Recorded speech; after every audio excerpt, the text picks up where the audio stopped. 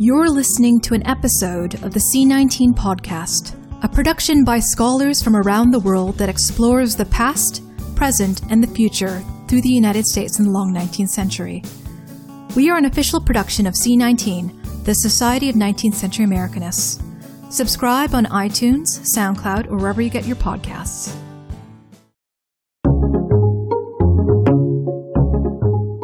Welcome to the latest edition of the C19 podcast. I'm Anna Mae Duane. I'm a member of C19 and an associate professor of English at the University of Connecticut. In this episode, we'll be talking about a collaborative project that asks us to think about how we can and cannot bring the 19th century to bear on 21st century questions about social justice, and in particular to the growing response to the phenomenon largely referred to as modern slavery, a term that is in itself controversial. I edited a collection called Child Slavery Before and After Emancipation, an Argument for Child-Centered Slavery Studies, which was published by Cambridge University Press just this year. And in this project, I was fortunate enough to create a conversation between an interdisciplinary group of scholars that came together to think about what constitutes a usable past when thinking about modern forms of unfreedom, and more specifically, how focusing on children can help us to rethink questions of property, of memory, and of freedom itself. So in the studio today, I have three scholars who contributed to this project. First, I have Karen Sanchez-Epler, L. Stanton Williams 1941 Professor of American Studies and English, and currently Chair of English at Amherst. She is a past president of C19 and perhaps one of the leading voices on the questions that childhood raises for us as scholars, as archivists, and as citizens. Welcome to the show, Karen. Thank you so much, Anna Mae. I also have in the studio with me Sarah Winter, a colleague with me here at the University of Connecticut. She is Professor of English and Comparative Literature at the University of Connecticut and Director of the Research Program on Humanitarianism at the UConn Human Rights Institute. Welcome to the show, Sarah. Thanks very much, Anna Mae. We also have Mickey McEllier, who comes to us from the History Department here at the University of Connecticut, where she is the director of the Women, Gender, and Sexuality Studies program and associate professor of history. She specializes in the histories of women, gender, race, and sexuality in the United States from the Civil War to the present. And welcome to the show, Mickey. Thanks for having me. Okay, I wanted to jump right into sort of the conversation that we had in print a couple of years ago, and then now I want to revisit now that we've sort of got our chapters out into the world. So I'll say sort of how the idea for the book came to me. I was attending a conference hosted by the GLC at Yale University that put scholars of 19th century slavery in conversations with modern anti-trafficking and modern anti-slavery activists. And it was a revelation to me on many levels, but one thing that I noticed is that almost every speaker talked about how children, both in historical slavery, sort of pre-emancipation slavery and post-emancipation slavery, were, if not the majority, a plurality of the people who were enslaved or subject to enslavement. But when it came time to do analysis of possible solutions, either in sort of the modern context or sort of thinking through what worked and what didn't in a historical context, children were just sort of dropped out of the conversation. So I wanted to know why.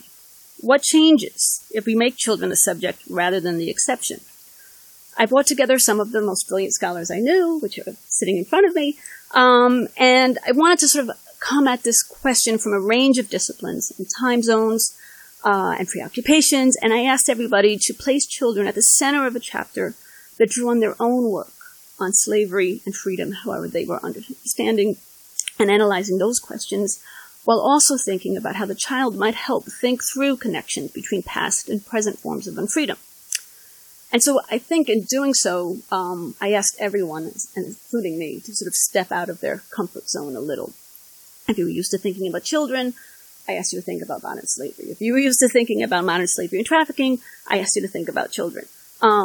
So one question I wanted to start out with was by asking you how, if at all, a focus on childhood and children reoriented your approach to your own work and questions of slavery and freedom within that work. A central premise of childhood studies, which is the field in which I work, is that foregrounding children asks us to ask different questions.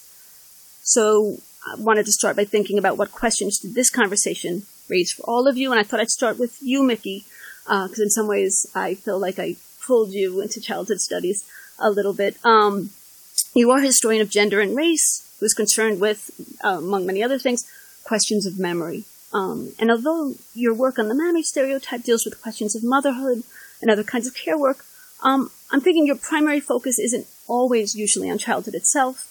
And your chapter in this book looks at how what came to be called the white slavery scare appropriated and reworked the memories of African American slavery in the U.S. And I'm wondering how focusing on children, and particularly you focused on this one image of a child, pushed you to think about the white slavery scare and sort of its ramifications differently.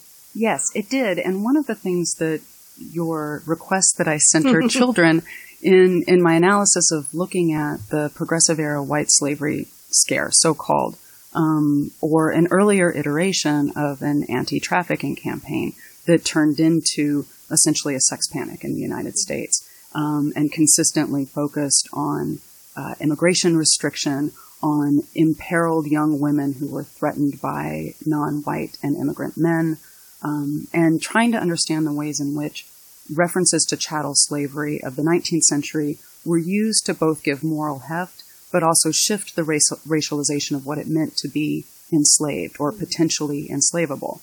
And so as I was thinking about that, I was not centering children, either in my analysis or in sort of the questions I was asking, despite the fact they were all over the place.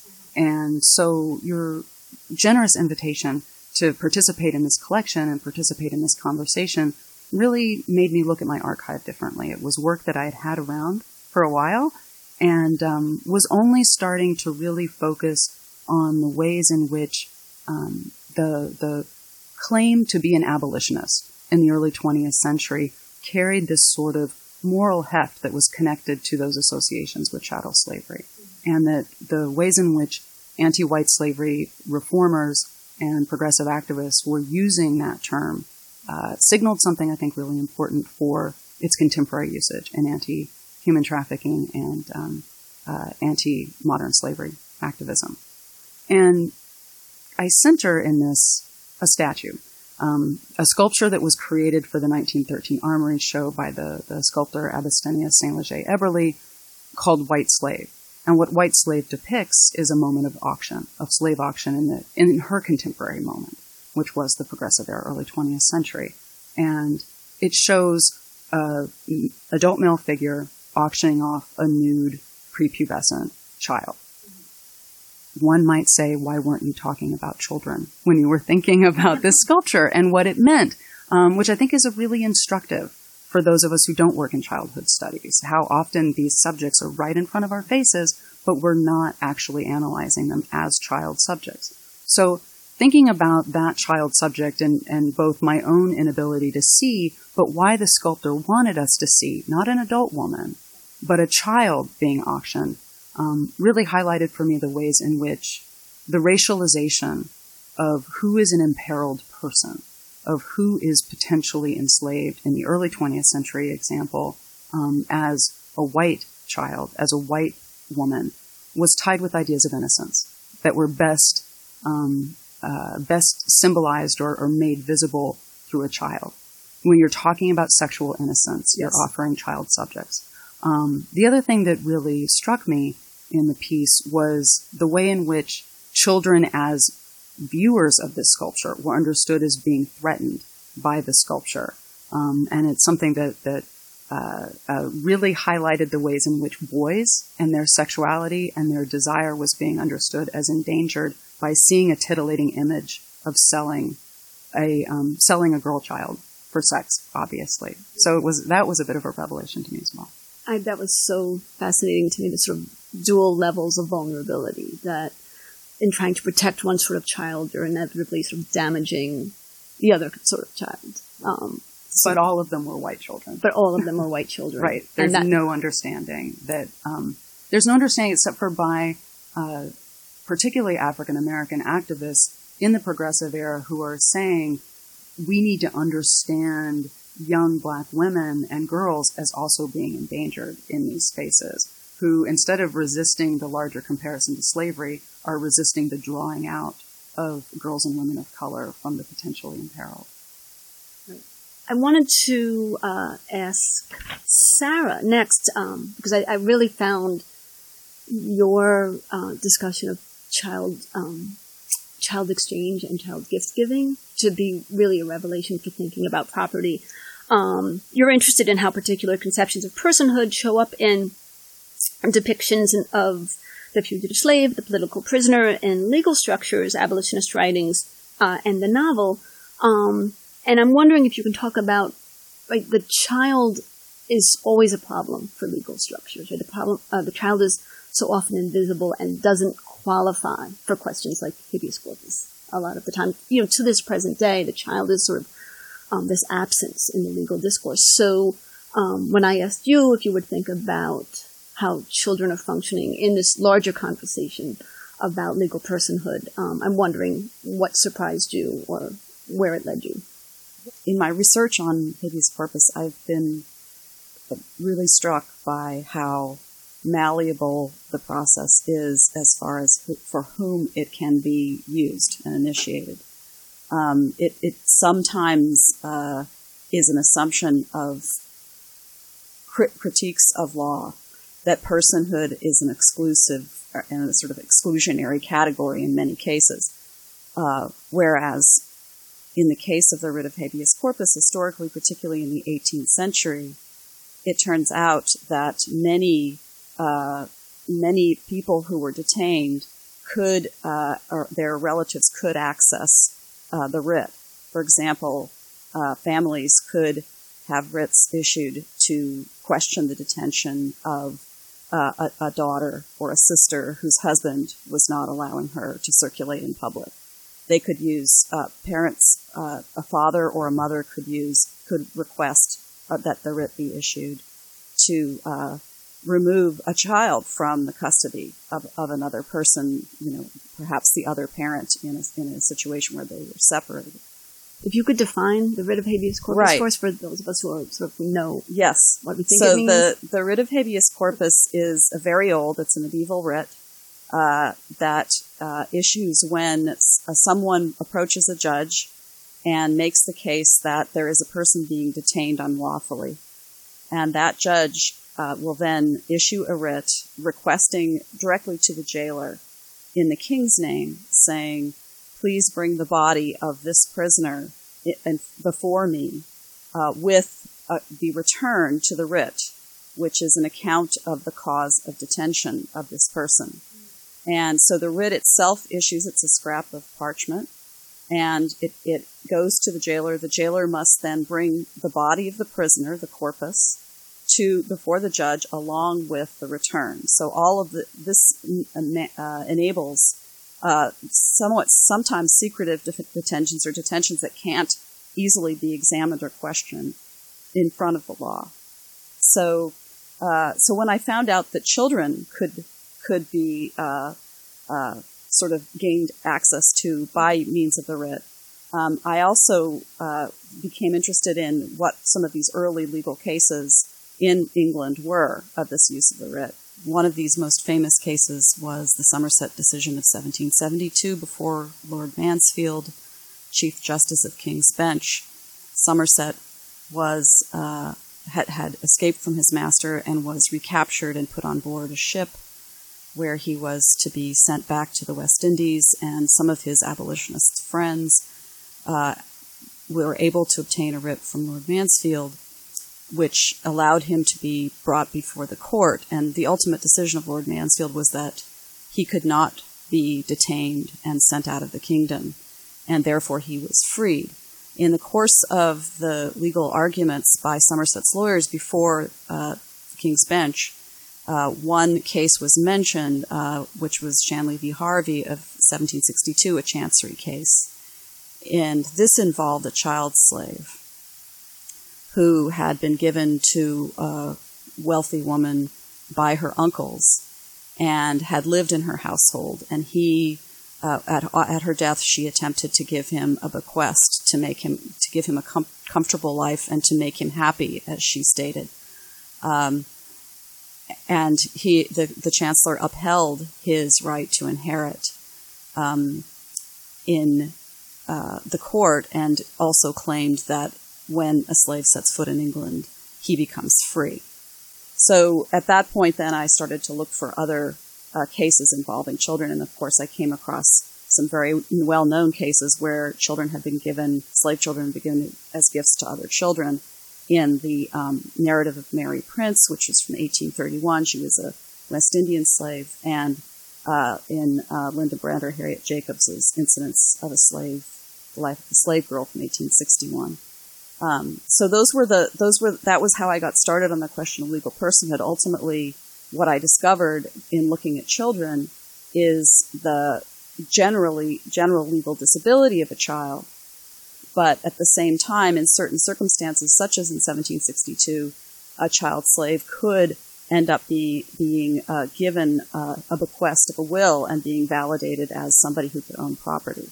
So the law, seeming to be exclusionary, ends up having this, in certain cases, ability to include and thus to recognize the legal rights and personhood of children who are normally under legal disability.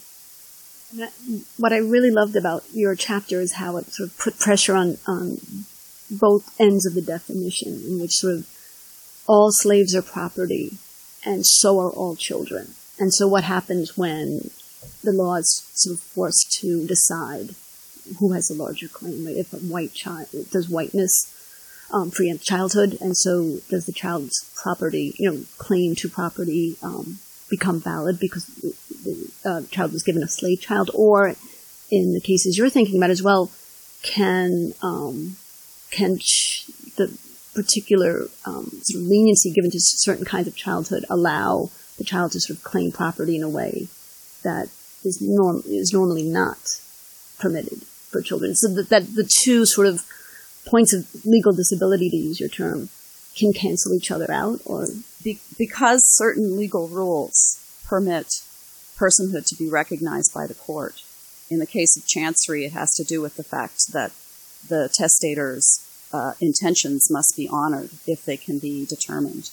And in the case of habeas corpus, it's simply the person who's detained, whether child, woman, adult, fugitive slave, is entitled to a hearing under this particular procedure, and therefore that person's access to legal personhood is enabled, even though they normally would not have that possibility.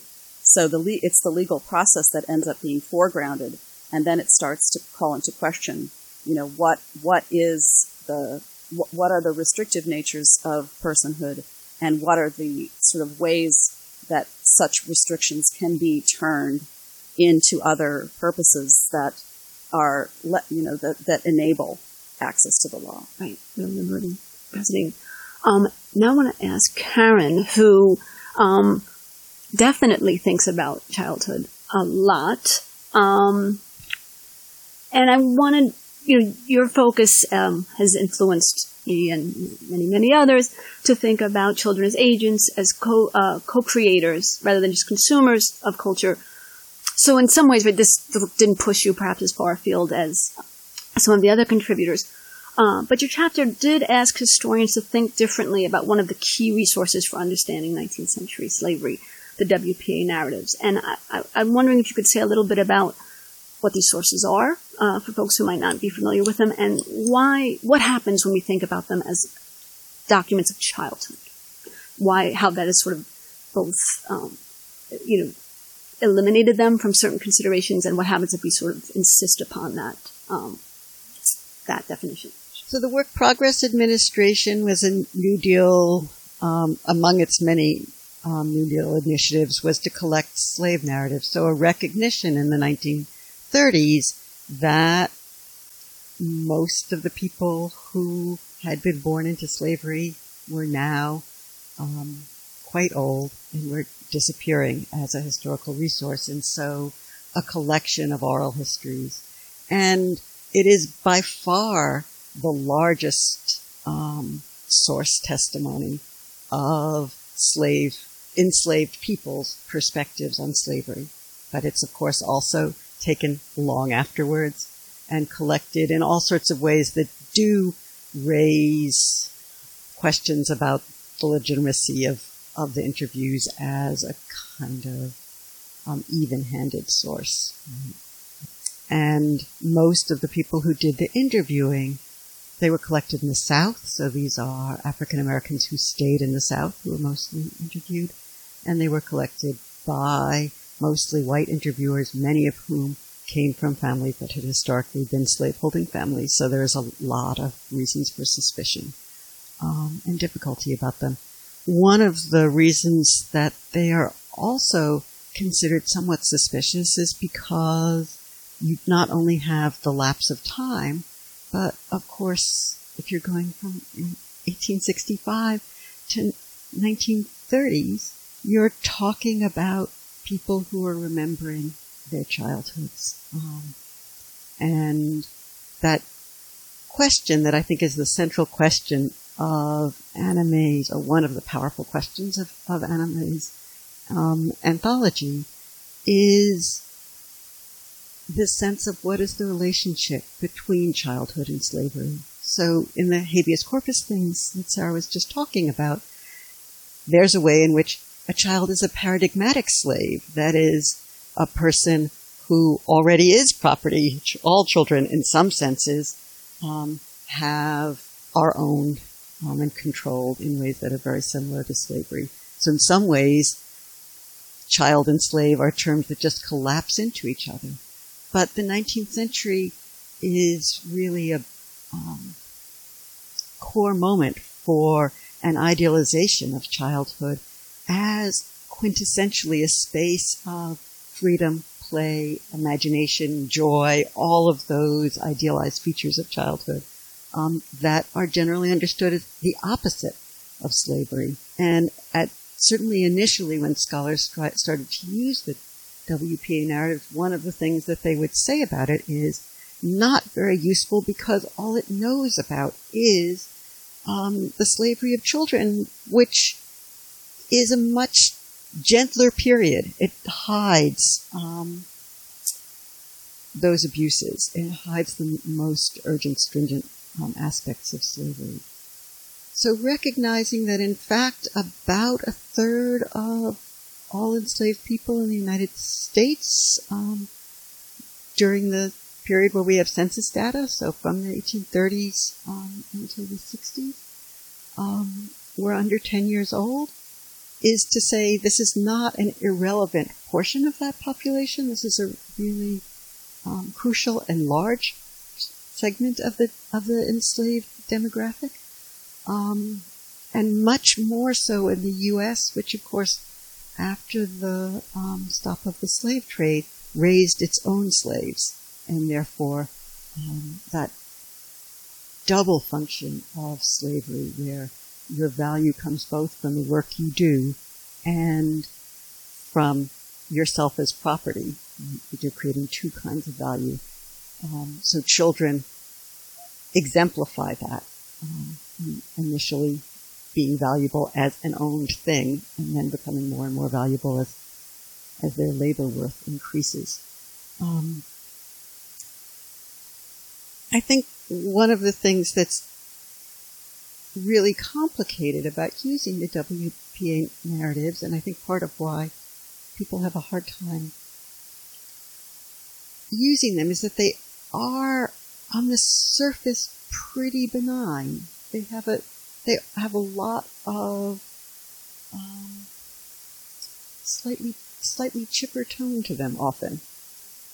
One of the criticisms of them is that they have this nostalgia in places, and the way that nostalgia was elicited by patronizing interviewers, or it's not what we think we should hear about slavery, right? Or childhood, or maybe childhood, but not maybe slavery. Childhood, right. but not slavery. But if you don't think that childhood and slavery can exist at the same time, in a way, if you are going with this idealized vision of what childhood is, then it seems strange to hear those those accounts of playing, of being petted, and mostly what I did in my work for your book was to try to do really close readings of WPA interviews. And I think my own experience with them is that I would first pick up a passage and it would feel really hard to know how to break into it. It would feel just really nostalgic, really simple, and yet the more I would look at it, the more it would exfoliate and show these really complex and challenging understandings about how the people being interviewed were themselves using childhood, were themselves both insisting that they were slaves and children at the same time, that was a salient relationship, not a paradoxical relationship, but also how occupying the place of a child was itself a kind of accomplishment that they wanted to claim. So a young enslaved boy who had a job of lying on the floor in his master's bedroom to be able to keep the fire high all night would say about that, I could have slept on a trundle bed, but I chose to sleep on the floor because then I was closer to the fire. It was easier for me. So we may have all sorts of auras about sexual abuse, but really important when he's narrating it for him to say, I chose to sleep on the floor. Another instance of a child who was charged with taking care of the master's children and leaves them on a shore to go catch fish out of her own pleasure in doing that, and talks with great delight about how great she is at catching fish and how much she loved doing that. And the master comes down and sees that the children are okay, and laughs.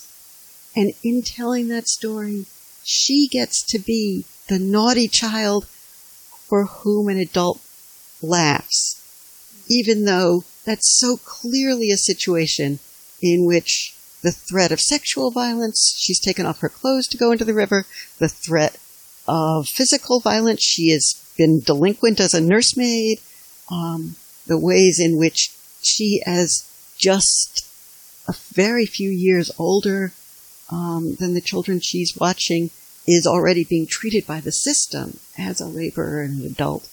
But when she tells it, she wants to tell that story in a way that claims childhood for herself, inside of these nostalgic idealizing models of what childhood would be like and how adults would treat children. That was not what I was expecting when I was thinking. I was thinking I was going to look at these and find stories of exploitation and write about those, and I did find lots of those, and I did write about them too. But the thing that was really my own piece of real learning in this project was realizing how the very parts of these narratives that seemed initially to me most, false and useless, I guess, most performative in telling the story under white supremacy way, actually it contained inside of them these really potent places of resistance and identity formation that were using childhood itself to do that. That's what I found so moving about the work that all three of you did. If we think of sort of Nikki's chapter as, a really beautiful illustration of how the white child becomes this text for vulnerability and really flattened sort of aspect of complete exploitation and fear and the need of rescue, and the way that script sort of gets attached to slavery, and how that sort of invokes this sort of language of infantilization that I think lots of us are worried about when we think about how we're going to theorize enslaved people. because that sort of paternalism has been so pervasive. But then Sarah and Karen's chapter shows sort of how if we get rid of paternalism, we miss all these sort of moments, if not paternalism, sort of the vulnerability that paternalism wants to exploit, right? Sort of these moments of vulnerable childhood where sort of consent to sort of particular kinds of emotion or, the real sort of affection there that you chart between these sort of children who are still figuring out their sort of places in sort of the legal and racial structure, and the moments kind of sort of real actual pleasure and delight that these interviewees insist on. And I think by one of the things that all three of your work helped me think about in terms of why we should put childhood and slavery in conversation is that if we neglect sort of these moments of mediated pleasure and consent and resistance, we're missing a lot of what the embodied life of slavery was. And so your work really sort of helped me think about that in really provocative ways. So I'm so grateful to you. Childhood was one of the hooks in the title and in the project, and the other one was right in the before and after formulation of the title, right before and after emancipation. What does sort of thinking about historical pre-emancipation slavery tell us at all about forms of coerced labor and exploitation, trafficking, and modern slavery in the globe today? And so I wanted to sort of wrap up by asking you sort of how that pulled you in different directions, but sort of more generally, because I think, at this historical moment, working with historical documents that think about race and exploitation and various forms of oppression, it feels salient in a way that perhaps it didn't even 5 years ago. So I'm just wondering, for me, right, in some ways, right, the child I find such a fascinating subject to think about because the child is such a useful and rich and fertile metaphor. We can't, right, the child is almost always a metaphor for something else, often around power relations. And I've been thinking a lot about how, particularly in our current moment, how history is functioning as metaphor, as analogy, as causality. And so when we sort of have these moments in which, we think about things in the past that seem really familiar in problematic ways today, I'm wondering sort of, there's a debate about the usefulness, particularly in terms of modern slavery, this question of, it's not the same. So trying to make that analogy is just clouding the issue. And then there's a counter argument that, well, we need to sort of trace the continuities between sort of the older systems of oppression and, present systems of oppression.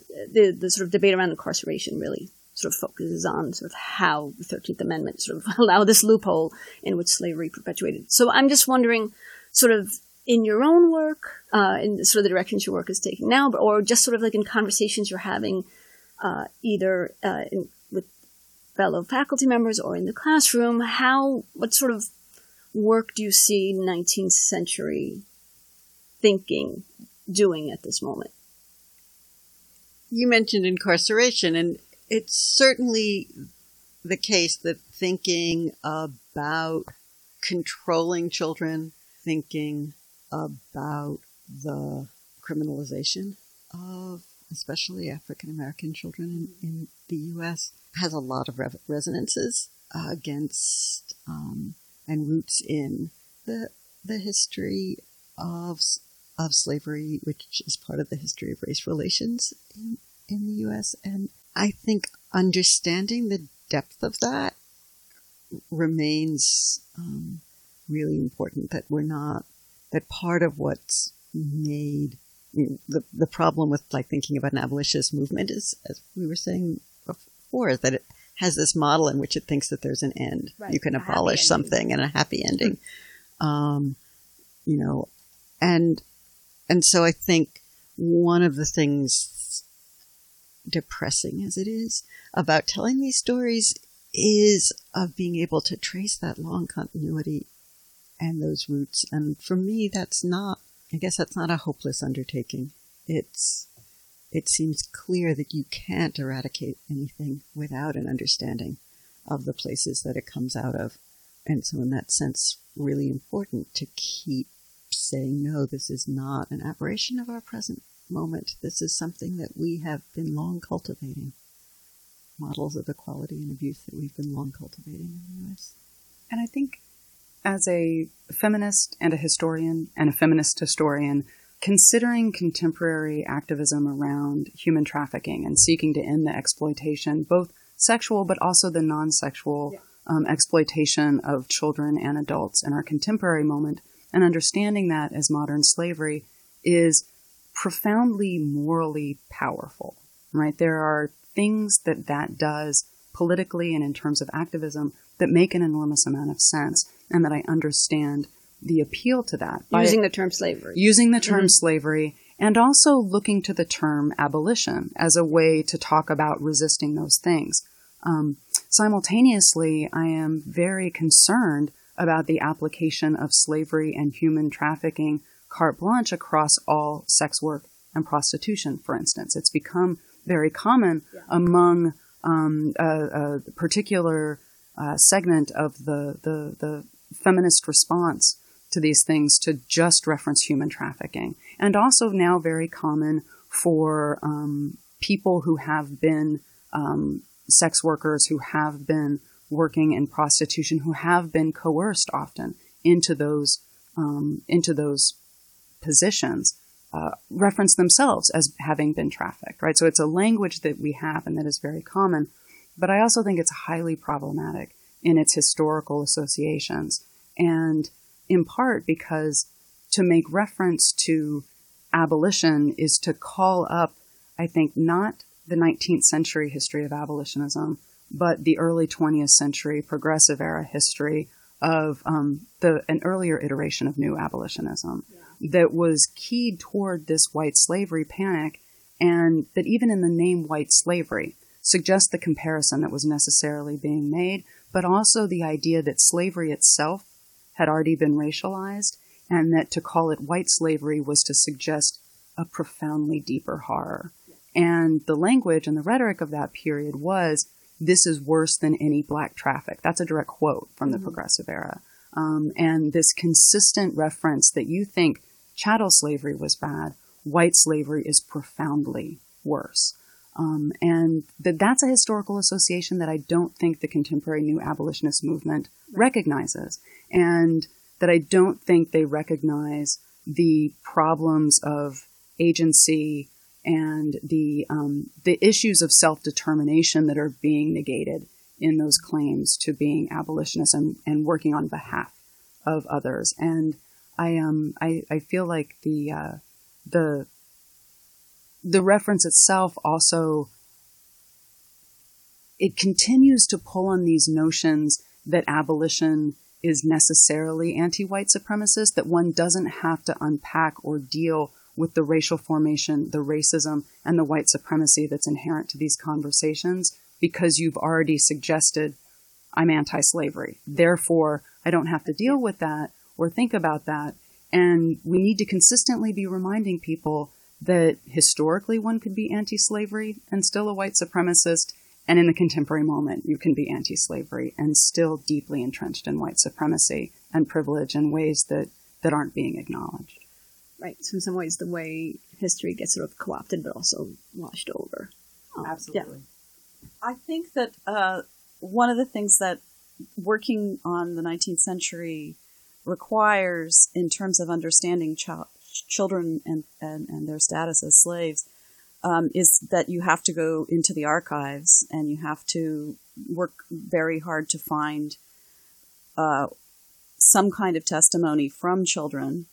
And once you do that, you have to realize that they are involved in certain kinds of conventions, that they're speaking to certain kinds of authority figures, and that you have to sort of think very, very carefully about creating a context in which this what is being communicated can be opened up and be understood.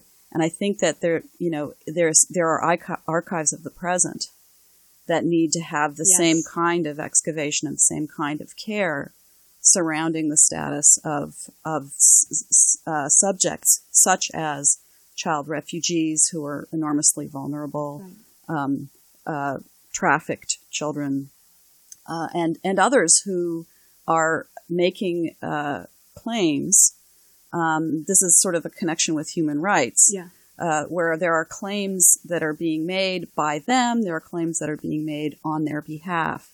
And so to sort of have the historian's eye to think about all of the context and where those claims are located is something that I think is very valuable in the present and connects the difficulty of accessing such narratives in the past and gives us a sort of a needed rigor in making those connections. Right. I think sort of the lessons that we need to sort of think about now can sort of inform our historical practice as well. Sort of the questions that refugee children are raising give us new questions to sort of bring back to the archive as well. So it's sort of a reciprocal conversation. Yeah. And speaking of reciprocal conversations, it is time to bring ours to an end. It's been so much fun. I want to thank Sarah Winter, Mickey Maclier, and Karen Sanchez-Epler. Thank you so much for joining me. This podcast was made possible with support from C19, the Society of 19th Century Americanists, and you can check out their website at www.c19society.org.